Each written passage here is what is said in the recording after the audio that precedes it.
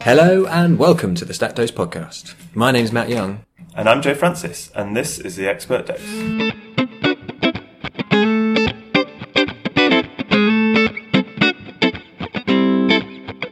Right, hello everybody. Welcome back to the podcast. It's part 2. We've got Mark Jadav again. Hello, Mark. Hello.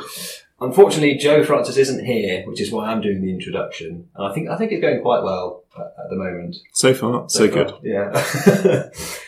So in part 1, we discussed an elderly lady who had fallen over and injured her head, and we talked about assessing head injuries, the use of the NICE guidelines, and some of the complications that can occur and how to manage those. Part 2's we're going to focus a bit more on neck injuries and talk a little bit about concussion as well. As we did in the first part, we had a little vignette, and then Mark Jadav very kindly talked us through how to assess and manage that patient. So we do exactly the same again. So scenario 2, Mark Jadav, are you ready? I am ready. You're pumped and ready to go. Pumped, absolutely pumped, yeah. So we have a 25-year-old rugby player who is pre-alerted to the emergency department. So the paramedics are going to ring through with an atmist. So the age is 25. The time was approximately an hour ago, say. The mechanism, a little bit unclear. He's a rugby player. The scrum collapsed. He was sort of at the bottom of a scrum/ruck. Unsure if his loss of consciousness, has a head and neck injury. Paramedics are pretty happy it's an otherwise isolated injury. They tell you that his obs are normal, GCS 15. They've done a primary survey and can't find any significant injuries apart from some neck pain. They've immobilised him with the collar and blocks, given him a bit of pain relief, and sent him in to us. Great.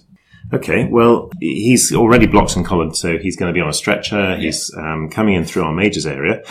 I don't think we'd necessarily put out a hospital trauma call or even an ED trauma call for this sort of an injury.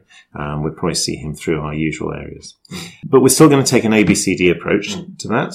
Like we mentioned on the last podcast, it's really important just to put this in the context of the whole trauma assessment. So we're going to do a primary survey and make sure there's no life-threatening problems. Let's assume for the moment then that the primary survey is negative and that he hasn't got any life-threatening problems. No, absolutely. So, this young man, coming off the rugby pitch, now we're going to go on and assess in his secondary survey whether or not he's got a significant head or neck injury. We talked really about the acute assessment of the head injury last time. And as you say, this young man, now he's come back to GCS 15, I'm assuming, and he's talking to us. He seems oriented. We're not worried about his head, are we? So we can park that for a moment and let's have a look at his neck. Okay. Now, you can imagine, I'm imagining, that this young man is strapped down to a trolley. He's got a block on either side of his head, which is preventing him rotating his head to the left or right. He's probably also got one of those extrication collars on. Those one-piece collars, which just, you can lengthen them, you can shorten them slightly, try and get them to about the right size of the person's neck. They're always uncomfortable. They're quite, they're made of quite firm plastic, which does tend to dig in after a while. There's a bit of padding, but it's very thin. It's very thin padding, isn't it? No. I don't know if you've ever spent any time in one of them. I haven't spent any length of time. I quite like immobilising the students for educational purposes. For educational purposes, okay. Just so they can appreciate how uncomfortable and how restrictive the collars and blocks are. They certainly are. So this young man's in a collar. He's getting a little bit stiff in the collar. He's feeling a bit of pressure from the edges and stuff like that. But collar blocks and tape. Now he can't really flex and extend his neck very much. He can't rotate it either. So it's pretty well restricted in the terms of the movement that he can make with it. And as long as he doesn't start swinging his shoulders around on the bed, then any injury that he has got to his neck is going to stay in the same position until we've finished his assessment, which is great. The first thing I would do is set out an approach. Now, I use the Canadian C-spine rules very often, but there's a lot of different approaches, aren't there? Yeah. I think you were mentioning to me about the Royal College of Emergency Medicine guidelines on neck injury as well. The RChem flowchart I find quite useful, but there's lots of different. Yeah, that's it. The Nexus was an American one. If the Canadians come out with something, the Americans have to as well. And so Nexus was also brought out to assess the neck as well. And it's kind of even more simple than the Canadian one. But I guess the Canadian one's the one I'm most used to. It's widely used down here. So that's probably the one I'm going to talk about today, if that's all right with you. So the Canadian talks about using 3 boxes to assess the patient. The first one is, do they have a high risk factor, which mandates them to have imaging? The second is, if they don't have a high risk factor, do they have a low risk factor, which means that you can safely assess their range of movement? And the third box is, therefore, if you do have a low risk factor, do safely assess their range of movement with 45 degrees, turning the head to the left and to the right. And if you can achieve that, if you can achieve at least 45 degrees of rotation to the left and to the right, then you are expected not to have a significant cervical spine injury. Then we would say that we've cleared your C-spine, and we would take off all of the immobilizing blocks, collar and tape, and get you moving. Now, the first box then, the high risk factors, what sort of things are going to be in that box? What we have there is a collection of things which are going to determine how much energy has been transmitted into the neck. So, for example, you've got falling from a height. I think it says more than 3 meters or 5 stairs on the actual guideline. I don't think we should take that as a literal amount. When you're writing a protocol for validating or to make up a decision tool, it's really important to have the numbers down and to make it as objective as possible. When you come back to clinical practice, you realise that one size just doesn't fit all. So they've only fallen 2.8 meters. Yeah, absolutely. It doesn't quite work. No, it doesn't. A person who has no sense of balance at all, who doesn't put their arms out for whatever reason, you've got a neurological problem which prevents you from saving yourself, and you go down harder than the usual. You've got a lot of pain. There's things which would just tweak it, which would say, actually, it's not just about the height. Nevertheless, height thing is wise. What about high-speed car crashes? So somebody's rolled their car, airbags have all been deployed, etc. There's a lot of energy being transmitted to that person's body, and I think so that high-speed car crash is a high-risk factor as well. Likewise, if you're an unprotected person being hit by a big, heavy moving object, then you're going to come into trouble as well. So if you're a bicyclist or a pedestrian and you've been hit by a car, the chances of you having a serious injury are just so much higher. So those are kind of high risk factors too. I think it does actually mention motorised recreational vehicles. Oh. I don't know whether anyone knows any Canadians and what they define as a motorised recreational vehicle, but certainly a quad bike, I think, down here in Cornwall would fit in that. Probably a Segway as well, actually, now I think about it. So if you've crashed your Segway or your quad bike, that probably puts you in a high risk group, doesn't it? So those are high risk features. And then there's a couple of which are really make loads of sense, which is, have you ever had any paresthesia in your limbs since this happened? So that just indicates that there's likely to be some kind of neurological injury going on, or potential for neurological injury. And so you've just got to, you're going to have to image the spine to find out whether or not there's a problem there. The last one was the axial load to the head. So dropping somebody onto the head, like they're diving into shallow water, for example, that axial loading again just puts you at so much more risk of bursting your C1, and therefore you really just need to be getting imaging on those patients as well. We've covered the high risk factors there. If they have one of those high risk factors, they're going to need to get some kind of imaging. Canadians doesn't tell you how to image the patient. Yeah. They say that you just need imaging.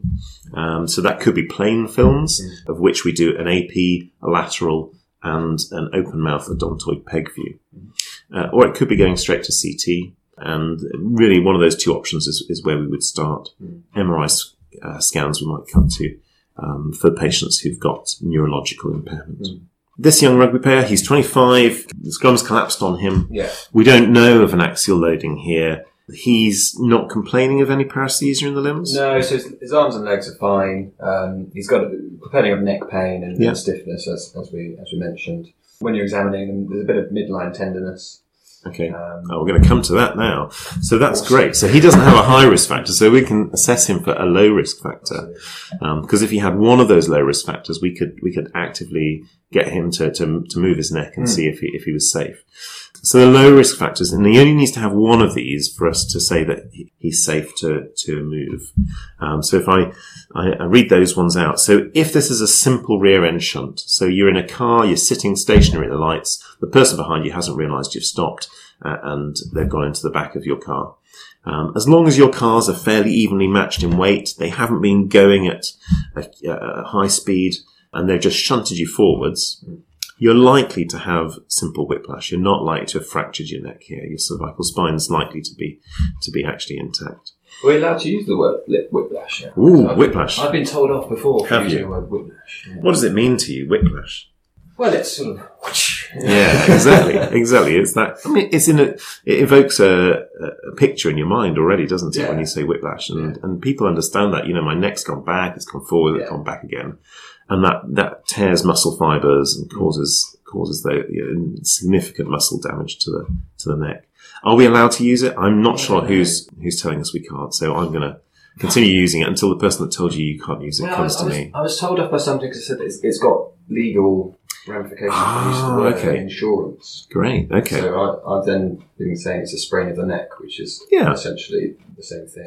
I can't code whiplash in the emergency department. My coding system doesn't let me put that down. No, so you're right. Everyone gets a sprain as well. Yeah. Just a point. Maybe if one of you wants to check it out online and let us know, that'd be great. That's excellent. Yes, that's it. All power to the people on this one. Court, yeah. The reverse classroom. Brilliant. So simple rear end shunt, car on car rather than Arctic lorry on car. That wouldn't work either. High speed collision from the rear of the car, all that sort of thing. That's not going to work. But simple rear end shunt, that's low risk. In which case we would actively assess the person's neck. If the person has come in, if they've walked into the department, if what the guideline says is a sitting position at any time in the emergency department. So when you're seeing the patient, if they're in a sitting position, then you can take that as a low risk factor. Likewise, if they've been ambulatory at any time since the injury. Yeah. So people who injure their neck, then stay still until somebody comes and holds their head and lies them down on a stretcher. That's not going to qualify. But people who've extricated themselves from the car, walked around on the roadside for several minutes until somebody's come along and sat them down, and then after a while the emergency services get to them and then they get immobilised. Well, you can say that they have been ambulatory, and you could consider that as a low risk factor. Delayed onset of neck pain. There we're really talking about muscular strains, aren't we? Yeah. So with a muscle strain, the pain's not usually, you may feel a tweak or something initially, but it takes an hour or two before you start getting an ache in the neck, and then gradually that builds up. And these are the people who come to us the next day and say, I can't move. I woke up this morning, I can't move my neck at all. And so if you've managed to get down to the low risk box and you find that they've had delayed onset of neck pain, then you can say this is a low risk feature. And the last one is absence of midline tenderness. So if they don't have any of the other low risk features, you do have to assess, do they have midline tenderness? I get a lot of people being brought in because they've got midline tenderness, but they didn't have a high risk feature, and they do have other low risk features. And so it's really important just to remember that you only need one of these low risk features to meet the guidance. Okay. So our young rugby player, he has got some midline tenderness, I think we said. Tenderness, and the pain was reasonably sudden onset. From when he sort of reappeared in the world after. Indeed, yeah. So, and obviously he's strapped down. He hasn't been ambulatory at any point. So we've got to say that he has not got a low risk feature. So he's going to need some imaging. And then we've got the question, are we going to use plain films or are we going to use a CT scan? And I don't know what your experience is, Matt, but the plain films in young people who have a neck that you can reasonably look at with your eyes, which is not every rugby player, to be fair. You kind of think, well, actually, we're going to get away fine with the plain films, especially if we've got no high risk features, we've got a low risk feature. I'd be happy with plain films in these young patients. It comes down to the adequacy of the film as well. A lot of the times. So you talked about the views that we get, and you sometimes get the swimmer's view as well, just because you often miss the lower parts of the C-spine. And actually, if you've got somebody who's got huge shoulders or very short neck because of muscle or adipose or whatever, if the X-rays aren't going to pick up all of those bones adequately, then it's probably not going to be that useful. Yeah. Exactly. And the adequacy of your views, what you have to see is you have to see all the way from the base of the skull on your x-ray, on your lateral x-ray of the neck. You have to see all the way down to you have to see the top of the T1 vertebra.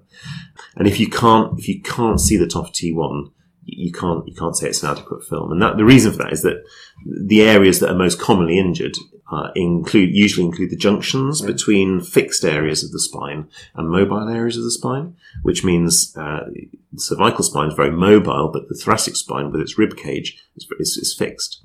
So the junction between the two, the C7-T1 junction, is disproportionately injured. So it's really important that we get to see that. And there's lots of examples abounding. I'm sure if you Googled C7-T1 injury, you'd see lots of examples where on the inadequate films you can see nothing wrong at all, but you just haven't seen down to the bottom of C7, top of T1, and then someone manages to image that part, and the two are just blown up. They're taken way apart, and you think, gosh, how on earth could we have missed that on the inadequate film?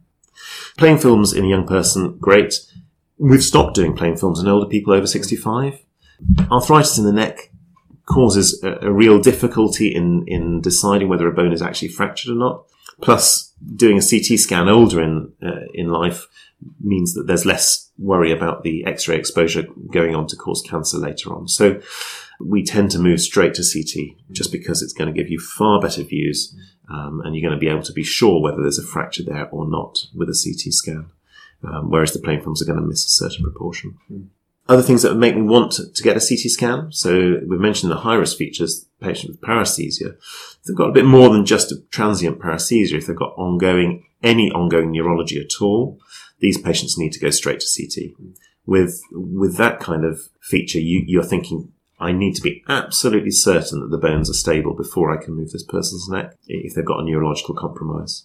So patients with neurological compromise, they have to have a CT scan. If the bones are normal, we're going to be thinking, well, what's injured the nerves? And then we're going to be moving on to an MRI scan. But everyone gets the CT to check the bones out first. I guess with this young man, we're going to probably try plain films, aren't we? Yeah. So for argument's sake. Let's do it. His neck isn't as bulky as we were worried about. Great. Fine. So going back to the case, so this chap, he went on, he had some plain films. Neck was adequate for us to be able to do some plain films, and we can't see any abnormality. We can visualise base of the skull to T1 well. We can't see any abnormalities at all. There's no evidence of any fracture on all the views. So what are our next steps in terms of ongoing management for this chap in the department? Okay, so we've decided that the imaging is normal. He's still strapped down, of course, so we want to get him freed up as soon as possible. He's probably getting a bit stiff, quite sore just from being immobilised at the moment. And I dare say he'll probably need some analgesia at this point, if he hasn't already had some. So analgese him. Let's get him out of the blocks, collar and tape now that we've got normal imaging, and let's assess that range of motion. I would still assess the range of motion even after normal imaging, just because it's important to see in patients who have ligamentous injuries, they will have a very, very restricted range of motion and extreme pain on trying to move. So it's important just to be there as they first move their necks, I think. So normal imaging, out of the blocks, collar and tape, and then just give him the instruction, stopping if it causes pain. Can you turn your head to the left? Remember, he's still lying down on the bed at this point, so he's just rolling it to the left. And then bring it back to the midline, and now stopping if there's any pain, rolling it over to the right. And if you say it in those words to the patient, they understand that they're not to push through the pain, they're not to try and be macho about this. They're not jerking then. No, that's it. Yeah, just nice and gently, and let's see what the range of movement is. Usually done within the first few hours after an injury. People can, at this point, if they don't have any fractures, they can move it fairly well. If you're looking several hours down the line, people are stiffening up badly at this point in time, and their range of movement may well be very restricted. With normal imaging, you don't have to get the 45 degrees anymore. Okay, if we'd had a low risk feature and we hadn't imaged, we would have had to be assessing for 45 degrees. If we hadn't had the 45 degrees, we would have gone back into the restriction of movement with the collar blocks and tape, and we'd have gone over for imaging at that point. But now we're out of the immobilisation. We're in assess the range of movement now just for the documentation more than anything else, and also that means that I can also give him some pointers as to how movement of his neck's going to go. I usually at this point just ask them to gently lift his head up off the bed, see how well he can actively flex against gravity. And that allows me to slip the collar out from underneath, which has been causing him some pressure at the back as well, and make him a bit more comfortable. And then gradually sit the person up. And he's been lying down now for some hours probably. He's going to initially feel a bit lightheaded when he sits up. So just take it nice and steady and get him up bit by bit. Okay. If he starts feeling faint, just hold it at that point. And let him acclimatise to coming back upright. It's bizarre and strange that being immobilised on a trolley like this for just a few hours should make such a difference to us, but it does. So it's important to remember that it's not a benign procedure. No. This isn't something that we should be doing the hell of it, really. No, not at all. There are potential complications. Definitely. And it's very uncomfortable. Yeah. I think we may be looking at the death knell of these extrication collars. Yeah. I think they are going to be phased out. We've stopped using them in children entirely. There's reasonable evidence now that children immobilise themselves fine if encouraged to do so, and you can put blocks on either side just to stop them being whisked around corners as you're moving them around on trolleys and things. But we've stopped using the collars. The collars are frightening for children, and they attempt to put you in a strange position which you're not used to. Yeah. So I suppose if you've got a patient who's GCS 15 and they've got some neck pain, and you tell them, we're worried that you might have a spinal injury, they're not going to move their neck anyway, if they understand that. Yeah, if they understand that. They understand that. Yeah. The blocks are good as a visual reminder to staff as well. Definitely. That this patient's C-spine has not been cleared, so don't just sit them up or jerk them around. And definitely. I think having that visual reminder is really important. Yeah. I've heard of places where they are using soft collars. Yeah. There's no evidence for soft collars at all, but it probably does make the patient feel comfortable. It certainly is not uncomfortable like a hard collar, and it's the visual reminder to the staff that you need to remember that this person's neck is not cleared. It means we haven't decided that there's no significant injury to this person's neck at this present time. So I've heard of places that are using soft collars. I've heard of places where they're using signs on the patient's bed. Like a little arrow saying, that's right. Just a kind of little card or something which is on the patient's bed saying neck not cleared. I haven't heard of anyone writing on the forehead yet, but I'm sure it'll come. Neck not cleared. Yeah, that's right. So, all right, wow. There we go. The future of emergency medicine. Paper with writing on it. Yeah. Brilliant.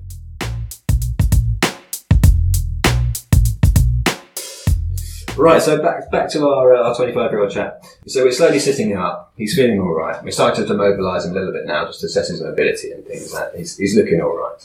He's got a bit of a sort of a mild headache that he mentions, and he's feeling a little bit nauseous. Yeah. He's obviously a rugby player. He's quite aware about sort of concussion and things, and he's wondering whether this is that, if it's related to a potential concussion. And he asks you what he needs to do. Okay. We've all got this kind of sense that concussion is something that happens when you banged your head. At this point, I usually do take a few minutes just to explain concussion to the patient, or at least to explore their own ideas of it, because it's important that they go away with a healthy understanding of what concussion is and how best to deal with it. So concussion is, in lay terms, it's where the brain needs time to recover. The brain, like any other part of the body, if it's been injured, needs to heal itself. And if you try using it too much whilst it's injured, it's going to complain. So there's the sort of terms I use for explaining to patients what's happened to them. So whether you've got contusions in the brain, whether you've got skull fracture, or whether you've got nothing which we would see on a CT scan, you don't even need imaging at all, but you can still be at risk of getting the concussion syndrome. Usually, the onset of the symptoms happens hours to a day or two after the injury itself. Its main features are headache, nausea, feeling tired, losing concentration early, having difficulties with memory, more than you would normally expect. And other people can say they've got a bit of blurred vision, they feel a bit dizzy, a bit lightheaded. They don't feel their balance is quite as good as it should be. It sounds like a night shift. So take all those boxes. Yeah, exactly. Yeah. Oh, well, and there's a good reason for that, isn't there? Your brain is not functioning at its top peak. Yeah, exactly. So explain to people that this is part of the concussion syndrome is important.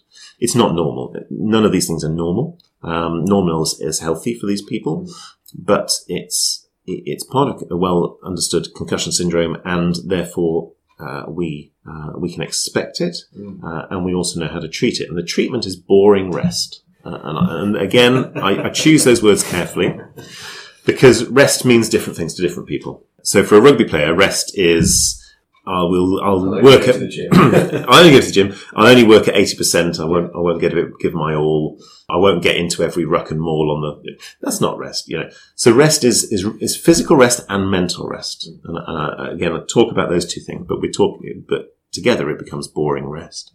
You've got to rest the brain. You've got to rest the body in the initial days. And then after that comes a graduated return to activity. During which physical exercise, building it up, can be helpful, and that can be over a period of weeks, usually after the first 2 or 3 days. So a period of graduated return to exercise, but actually still not usually working the brain as hard as it usually works. So physical exercise at this point, but not mental exercise. And that's important because especially for people who are going back to work or going back to school, who are going to be doing intensive brain exercise, that could bring their symptoms back on again. So explain to them, these are the symptoms of your concussion. They don't need any further imaging at the present time. You can expect that they will get better with boring rest and with simple fluids to keep their hydration up. Hydration is very important. And if pain is part of it, if headache is part of it, then simple painkillers like paracetamol, taken when the pain becomes troublesome, but using it that way rather than using it on a regular basis is better. And expecting only to have to use simple analgesia for a few days, ideally not stretching that onto weeks. Because if used regularly for 2 weeks or more, analgesia, even paracetamol, can be associated with withdrawal headaches, where your headache actually gets worse when you come off the drug. And so it's important that people are using it for the times when they need it, and then withdrawing it so that their body doesn't become dependent on it. So those 3 things: boring rest, simple fluids, simple analgesia, and that should get them better from the concussion. When do they need to see somebody because things aren't going to plan? NICE guidelines suggest a week's review in the GP surgery for anyone that's had a head imaging to see how they're getting on, but also anyone that's still symptomatic at a week's time after their injury. And I think that's really sensible. I say to people, go and talk to your GP about these symptoms in a week's time. I don't give them any expectations that anything's going to happen at that point, but it's the start of a review process. It's the start of a consultation. And usually I would expect a GP at that point just to note how things are going, ensure that they are following boring rest. They're going to need a fitness to work note at that point if they're unable to go back to work. So it's a good point of contact for that as well. And then again, the GP can say, well, let's see how things go over the following week or fortnight, and see, are things getting better? Are they getting worse? Are they staying the same? What's going on? Eventually, if people have got persistent problems with these concussion symptoms, they're probably going to need to see somebody who specialises in neurological rehabilitation. But those people are very few and far between. And it's quite, we don't want to give the expectation that everyone's going to be able to get to see them. Yeah. That's just not going to happen. But eventually somebody who's got persistent symptoms may well benefit from seeing a specialist in neurological rehabilitation. Locally, we've got, this is in my trust where I work, we've got an OT that runs a post-concussion syndrome clinic. Yeah. She's really good, actually. Yeah. She's a really good point of reference. It just helps with sort of that functionality really is the key to getting the rehab patients back on track. I think that's a fantastic service actually that they offer there, because it's recognizing that there's a lot of people affected by this. It's no small thing. Actually, all of these people having to take a week or more off work and then graduating back into work, especially if somebody goes back to work or school too early, they get a return of symptoms, they can end up actually starting to vomit, they get severe headaches, they end up back in an emergency department, they end up getting a CT scan that they didn't need. And so it's a really significant thing. And I think actually heading that off by giving people the opportunity to come back to an early clinic where they're going to see somebody who specialises in the concussion syndrome itself is a fantastic resource.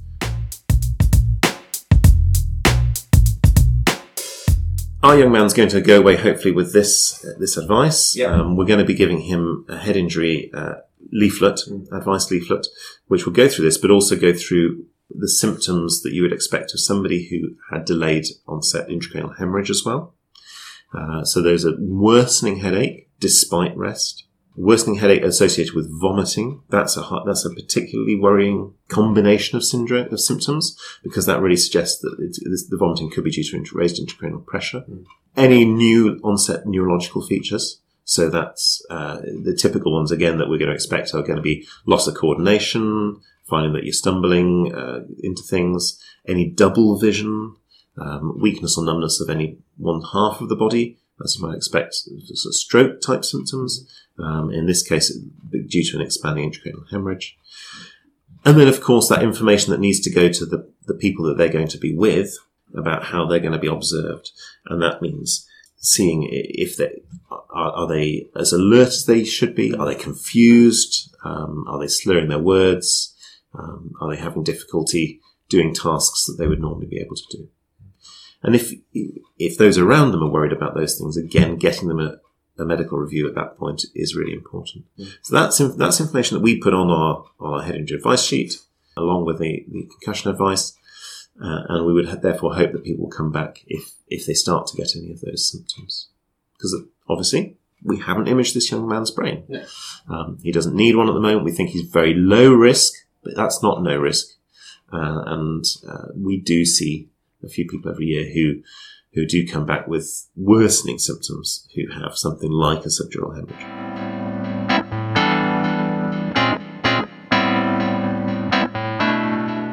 So brilliant! That's everything we wanted to talk about really for this podcast. I think we've proved the rumour that actually we don't need Joe. Oh no! I can't believe you just said that. I really hope he's not listening. So anyway, Mark, have you got some little summary points for us to wrap up the things we've discussed today? Yeah, sure. So I think use a C-spine imaging rule decision tool. I think that's important. I use this Canadian one, but there's the Nexus one out there as well. The Royal College of Emergency Medicine have provided them as well. So do use those. Get used to using them, applying them to a range of patients, and that will also help you understand the areas that they don't cover so well, where you're going to need to fill in with advice from other sources. So use the rules. Consider concussion in patients with head injuries. Make sure that patients go away understanding what concussion is and what to watch out for and how it's well treated. Don't underestimate the social impact of concussion. It's a big social problem. Help patients to get suitable reviews and advice if they are getting ongoing symptoms. And the head injury advice leaflets that pretty much every trust should have, make sure that you're using those, documenting that you're giving them to patients as well, so that they're going away with wise advice as to when they should be seeking a review of some kind. Okay, lovely. Brilliant. Well, thank you very much. Thanks for coming again. Always nice to see you. Hopefully we'll get you back on the podcast at some point. As ever, guys, give us your feedback. Follow us on Twitter. I've forgotten what it is. Actually, we do need Joe.